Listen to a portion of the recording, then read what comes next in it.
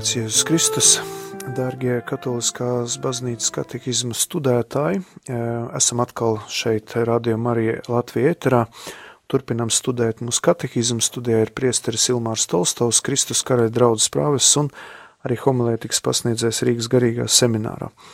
Atgādinu, ka mēs šobrīd studējam 2. nodaļu, es ticu uz Jēzu Kristu, Dievu vienzimušo dēlu, un esam tikuši līdz Jēzus atklātās dzīves noslēpumiem.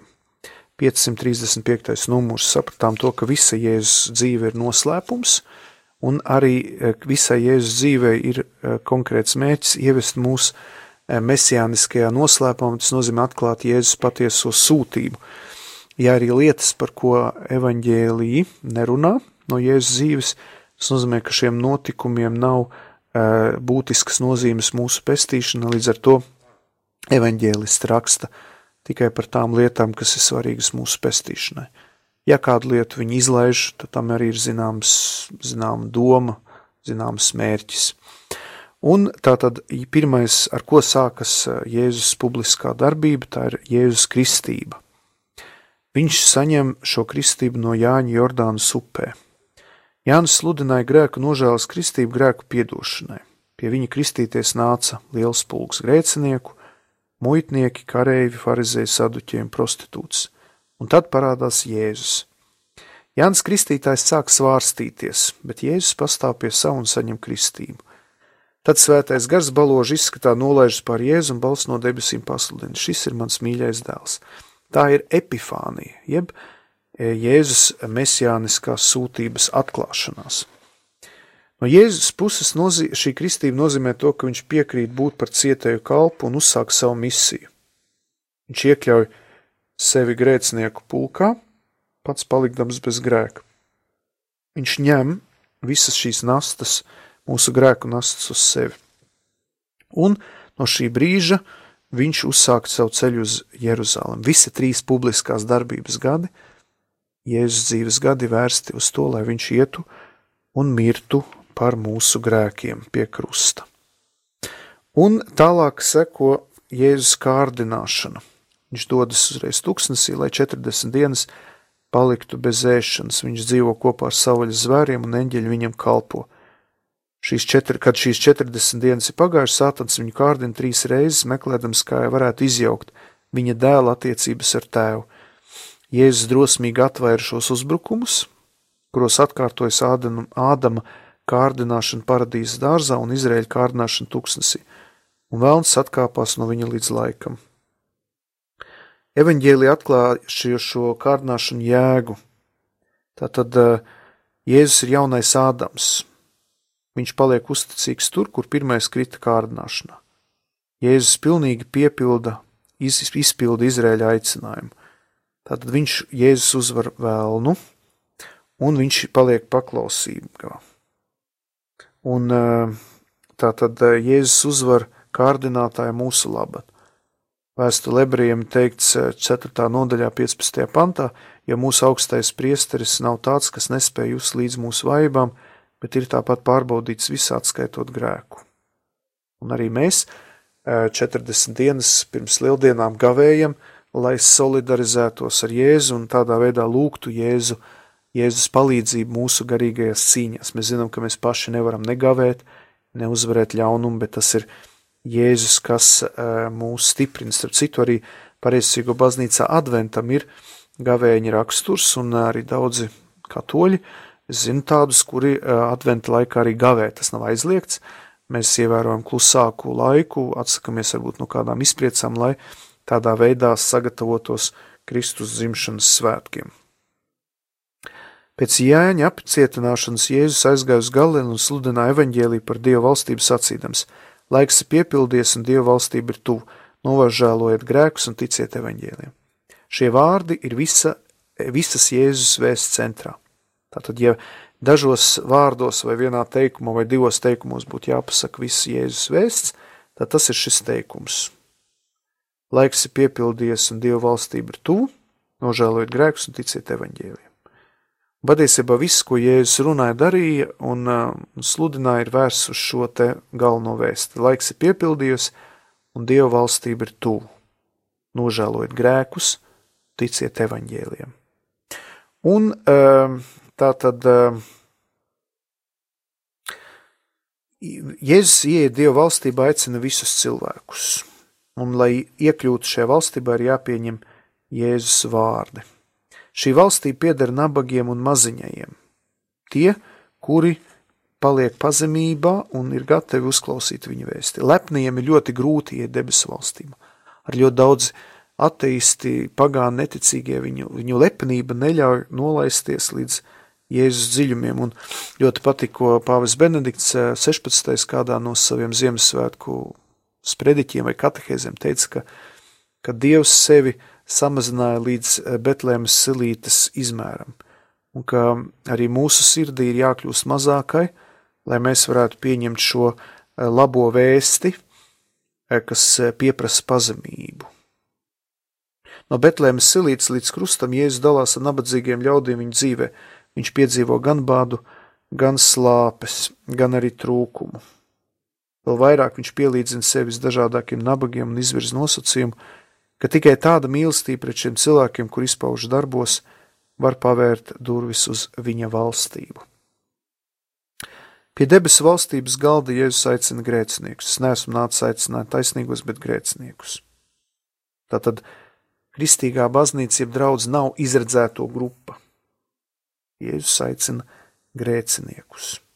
Aicinot iet debesu valstībā, Jēzus izmanto līdzības. Tā ir viņa mācīšanas raksturīgā iezīme. Tātad ļoti daudz līdzības, viņš salīdzina daudzas garīgas patiesības ar zemniekiem, saprotamiem uzskatas līdzekļiem, izteiksmes veidiem, tad sēkla, lauks, ganības, āvis. Bet Jēzus arī veic dažādas zīmes, kas ir Dieva valstības zīmes. Jo Jēzus ne tikai sludina, bet arī dara dažādus neparastus darbus, brīnumus un zīmes. Un tas norāda uz to, ka valstība jau ir klātesoša viņā. Tas apliecina, ka Jēzus ir iepriekš pasludinātais Mesija. Jēzus zīmes liecina, ka viņu sūtīja Tēvs. Zīmes aicina ticēt uz viņu. Tātad Jēzus persona, vārdi un darbi un brīnumi. Tātad tas viss veido šis viņa mācības kopumu. Nevar atdalīt Jēzus vārdus no viņa darbiem, no viņa personas, no brīnumiem. Un šie Jēzus brīnumi nav kā tādi burvju mākslinieka triki. Viņu nolūks nav apmierināt mūsu ziņkāri vai tieksmi pēc kaut kā maģiska. Kaut gan Jēzus brīnumi ir tik acīm redzami, tomēr daži viņu noraida. Jēzu pat apvaino, ka viņš izmantojot vēlnu palīdzību. Atbrīvodams vairākus cilvēkus no laicīgām nelaimēm, no izsalkuma, no netaisnības, slimības un nāves, Jēzus sniedza mesijāniskas zīmes, taču viņš nav nācis atbrīvot cilvēkus no visām laicīgām nelaimēm, bet gan no vissmagākās verdzības grēka, kas tiem neļauj pilnībā īstenot savu dievbērnu aicinājumu, paverdzina visus cilvēkus. Tātad ļoti daudzi cilvēki gaida, ka Jēzus atrisinās visas viņu problēmas, izdziedinās viņu kaitas, bet pats svarīgākais ir, ka Jēzus grib, lai mēs būtu brīvi no grēka un dzīvojam kopā ar viņu un ieejam debesu valstībā. Un ļoti daudzi nāk un prasot izdziedināt to, priesteri izdariet tā, lai tas tiktu vesels vai kā. Protams, Jēzus grib arī par mums rūpēties mūsu veselības ziņā, lai mums nekā netrūktu, bet pats svarīgākais viņam ir, lai mēs nonāktu debesīs. Un dažreiz Dievs arī pieļauj dažādas slimības, dažādas ciešanas, dažādas grūtības, lai mēs varētu pietuvoties viņam. Dažreiz tikai caur grūtībām, caur ciešanām cilvēks atrod ceļu pie Dieva. Jo ko tas dod, ka Dievs izdziedinās mūsu slimības un dos mums naudu, vāru, slavu, bet beigās mēs būsim tālu no Dieva. Un Dieva valstības atnākšana ir Sātana valstības sakāve. Jēzus egzorcismi atbrīvo cilvēkus no velna važām. Bet tātad galīgā Dieva valstība tiks nodibināta tikai ar Kristus ciešanām uz krusta. Dievs valdīja no krusta koka. Uzsākot savu atklāto darbību, Jēzus izvēlas vīrus 12, lai tie būtu kopā ar viņu un piedalītos viņa misijā. Viņiem viņš dod daļu no savas varas. Viņš sūtīja to sludināt Dieva valstību, dziedināt slimos. Un 12 apustuļu kolēģijā Sīmanis Pēters ieņem pirmo vietu. Jēzus viņam uzticēja īpašu misiju, Viņš teica, tu esi tātad jautājot par to, ko ļaudis uzskata, Pēters atbild, tu esi Kristus dzīvā Dieva dēls. Un Jēzus viņam saka, tu esi Pēteris, un šīs klinces uzsaušu savu baznīcu, un elles vārti to neuzvarēs. Kristus, kas ir dzīvā klints, nodrošina savai baznīcai, kas celtus Pēteru, uzvaru pēc pār nāves varu. Un savas ticības, ko viņš apliecināja dēļ, Pēteris paliks nesatricināmā baznīcas klints. Viņa misija būs glabāt šo ticību neskartu un stiprināt tajā savus brāļus. Un Jēzus arī piešķīra Pēterim īpašu autoritāti. Es tev došu debesu valstības atslēgas. Ko tu sasiesi virs zemes, tas būs sasiets arī debesīs. Ko tu atraisīsi virs zemes, tas būs atraisīts arī debesīs. Atslēgu vara nozīmē autoritāti pārvaldīt Dieva namu, kas ir baznīca. Un arī pēc augšām celšanās Jēzus teica Pēterim, gani manas avis, gani manus jērus.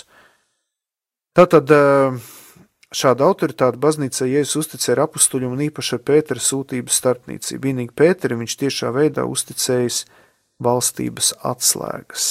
Tātad mēs zinām, ka Pēteris tātad ir pirmais pāvests un arī nākamie pāvesti šo varu īsteno. Tagad būs īsa muzikāla pauze un pēc tam atkal turpināsim pārdomāt par debesu valstību un par tās priekšnojautu, kas ir pārveidošanās.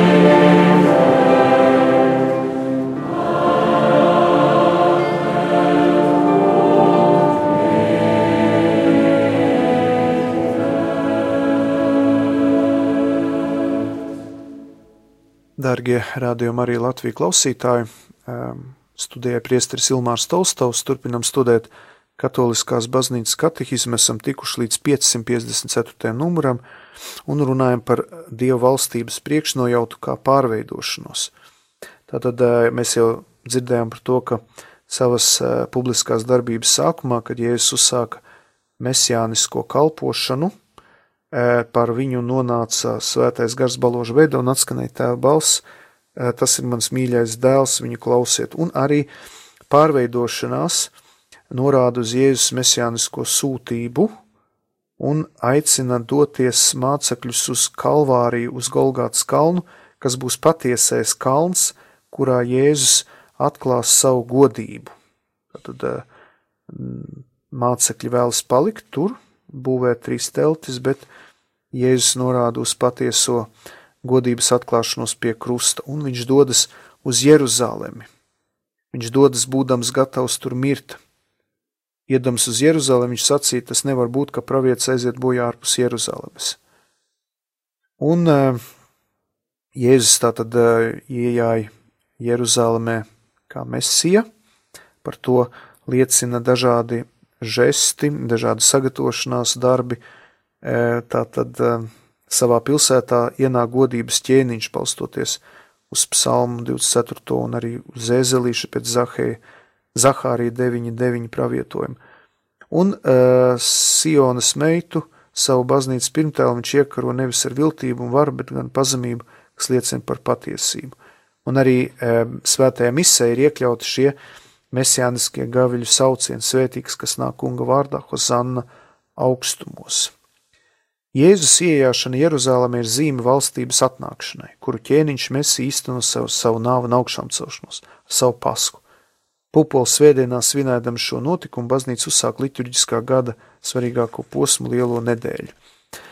Lai cik tas nebūtu dīvaini, mēs atrodamies laikā pirms Kristus dzimšanas svētkiem, bet mums nākas runāt par Jēzus ciešanām, jo mēs ejam tālāk studēt uz priekšu. Mēs nevaram apstāties tikai pie Kristus dzimšanas svētkiem, bet turpinam studēt. Tā kā nākamais artikuls, 4. Jēzus Kristus ir cietis Ponsija Pilāta laikā, krustā sis nomiris un apbedīts. 571. numurs. Un Kristus krustu un augšām celšanās lieldienu noslēpums ir labās vēsts centrā. Patiešām baznīca dzīvo no lieldienām. Un, lai labāk saprastu pestīšanas jēgu, ticība var mēģināt izdibināt Jēzus nāves apstākļus, kas patiesi atstāstīt evaņģēlijus, kurus izgaismo vēstures avoti. Un pirmais paragrāfs tās runā par Jēzus attiecībām ar Izrēli. Jāsaka to, ka Jēzus bija patiesas izrēlietis, viņš nebija nācis, lai atceltu vecās derības likumu, bet to piepildīt. Bet, protams, ka visa Jēzus darbība radīja aizdomas, jo daudziem Izraēļa tautas locekļiem šķita, ka Jēzus rīkojas pret izredzētās tautas svarīgākajām institūcijām, pret paklausīgu bauslībai, pret lomu kāda Jeruzalemes templim un pret ticību vienīgajam Dievam. Mēs zinām, ka tā nav patiesība, jo Jēzus vienmēr aicināja būt paklausīgiem vecās derības bauslībai. Arī templi viņš neaicināja nojaukt, bet norādīja, ka templis tik un tā tiks nojaukts, un vēsturiski tā arī bija. 70. gadā viņš tika iznīcināts, un jaunu vairs nebija iespējams atjaunot. Tā kā baznīca, Kristus miesa, Kristus līgava ir šis templis, un vienīgais Dievs, tātad trīsvienība neizslēdz to, ka mēs ticam vienīgajam Dievam. Un uzsākot kalna sprediķi, viņš arī teica, nedomājiet, ka es esmu nācis atcelt likumu vai praviešus, neesmu tos nācis atcelt, bet gan piepildīt. Un tātad jūdi nespēja saprast to, ka Jēzus šo vecās derības likumu paaugstina, ka viņš paceļ viņu līdz jauniem augstumiem. Un pilnīgi izpildīt likumu varēja vienīgi dievišķais likumdevējs dēla personā, kurš ir dzimis likumam pakļauts. Jēzu likums vairs nav iegravēts akmens plāksnēs, bet gan kalpa sirds dziļumos. Jēzus izpild likumu līdz pat tādai pakāpei, ka ņem uz sevis arī likuma lāstu, kas gulstas uz tiem, kuri nedara visu, kas rakstīts likuma grāmatā, jo ar savu nāvi Kristus izpirka pirmās derības laikā izdarītos pārkāpumus. Arī Jēzus attiecības ar templi ir skaidrs, ka visas dzīves laikā viņš templim izrādīja atbilstošu cieņu. Arī Jāzeps un Marija viņu veltīja tur 40. dienā pēc viņa piedzimšanas. 12 gadu vecumā viņš nolēma palikt templī, lai atgādinātu saviem vecākiem, ka viņam jābūt savu tēva lietās. Savas apslēptās dzīves laikā ik gadus, vismaz Paskas svētkos, viņš devās uz templi, lai pagodinātu Dievu. Uz templi Jēzus devās kā uz vietu, kur īpašā veidā var sastapties ar Dievu. Templis viņam ir tēva mājoklis, lūgšanu nams. Un viņš ir sašuts par to, ka tā ārējais laukums ir kļuvis par tirzniecības vietu, viņš izdzen tirgotājus. Un, protams, ka Jēzus pareģoja šī tempļa sabrukumu, bet mēs skaidri zinām, ka viņš norāda uz pavisam citu templi, jo nāk stunda, kad jūs nepielūksiet tēvu ne šī kalnā, ne Jeruzalemē. Un arī attiecībā uz ticību Dievam Jēzus norāda uz to, ka viņš ir nācis atklāt trīsvienību, jo kas redz mani, redz tēvu. Te ir vairāk kā Jonas, pirms nekā Ābrahams esmu es un tēvs esam viens. Un tas, protams, bija skandāls, jo tātad Izrēļa vadītāji nespēja to pieņemt, jo viņš pārsniedza viņu priekšstatus. Un tāpat arī līdzīgi mūsdienās daudziem cilvēkiem ir ļoti grūti pieņemt Jēzus mācību, jo viņš pārsniedz mūsu priekšstats, viņš pārsniedz arī daudz cilvēku priekšstats, jo daudzi paši izdomā, kādam vajag būt Dievam. Daudz cilvēku paši izdomā, kādai vajag būt baznīcai. Mūsu uzdevums ir mēģināt atbrīvoties no šiem priekšstatiem, tāpēc ļoti svarīgi ikdienā lasīt Bībeli, svētos rakstus, tātad mieram tū. Ļoti svarīgi arī veltīt laiku ticības iepazīšanai. Arī šīs katehizmas studijas ir tam paredzētas, lai mēs mazliet ietgremdēto šajās patiesībās, jo bieži vien mēs domājam, uzskatām, ka mēs jau visu zinām, ka mēs visu saprotam, bet ir vērts pārdomāt šīs lietas dziļākā gaismā, un domāju, ka arī katehizmas studijas ir tā vērtas, lai mēs varētu šīs patiesības pārdomāt.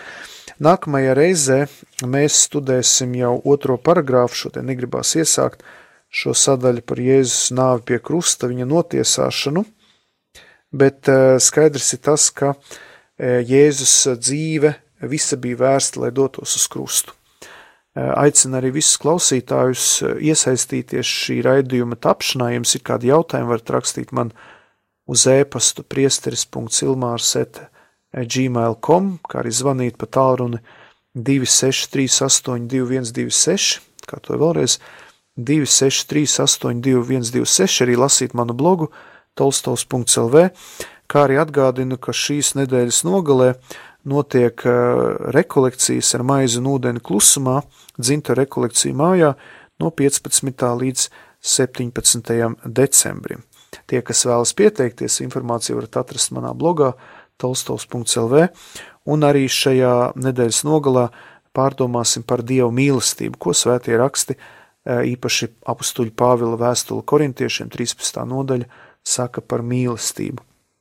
Kā arī atgādinu, ka Rīgas Kristus karaļa draudzē svētās misas darbadienās notiek 9:00, piekdienās arī 18:30, pēc tam ir adorācija, līdz 21:00 esmu pieejams arī grēksūdzē, un svētdienās svētās misas ir 9:00 poļu valodā, 11:00 latviešu valodā un 14:00 gan latviski, gan krieviski bērniem ar ģimenēm. Un noslēgsim ar lūkšanu, īpaši uzticot visus šīs lietas, ko mēs runājam Jaunavas Marijas aizbildniecībai. Tavā patvērumā steidzamies, svētā Dieva dzemdētāja, nenicina mūsu lūkšanas, mūsu vajadzībās, bet izglāb mūs vienmēr no visām briesmām. Tu godināmā un svētā Jaunava, mūsu valdniece, mūsu vidutāja, mūsu aizbildinātāja. Izlīdzini mūs ar savu dēlu, novēli mūs savam dēlam, stādi mūs savam dēlam priekšā. Lūdz par mums svētā Dieva dzemdētāju, lai mēs Kristus solījumu cienīgi topam. Lūksimies.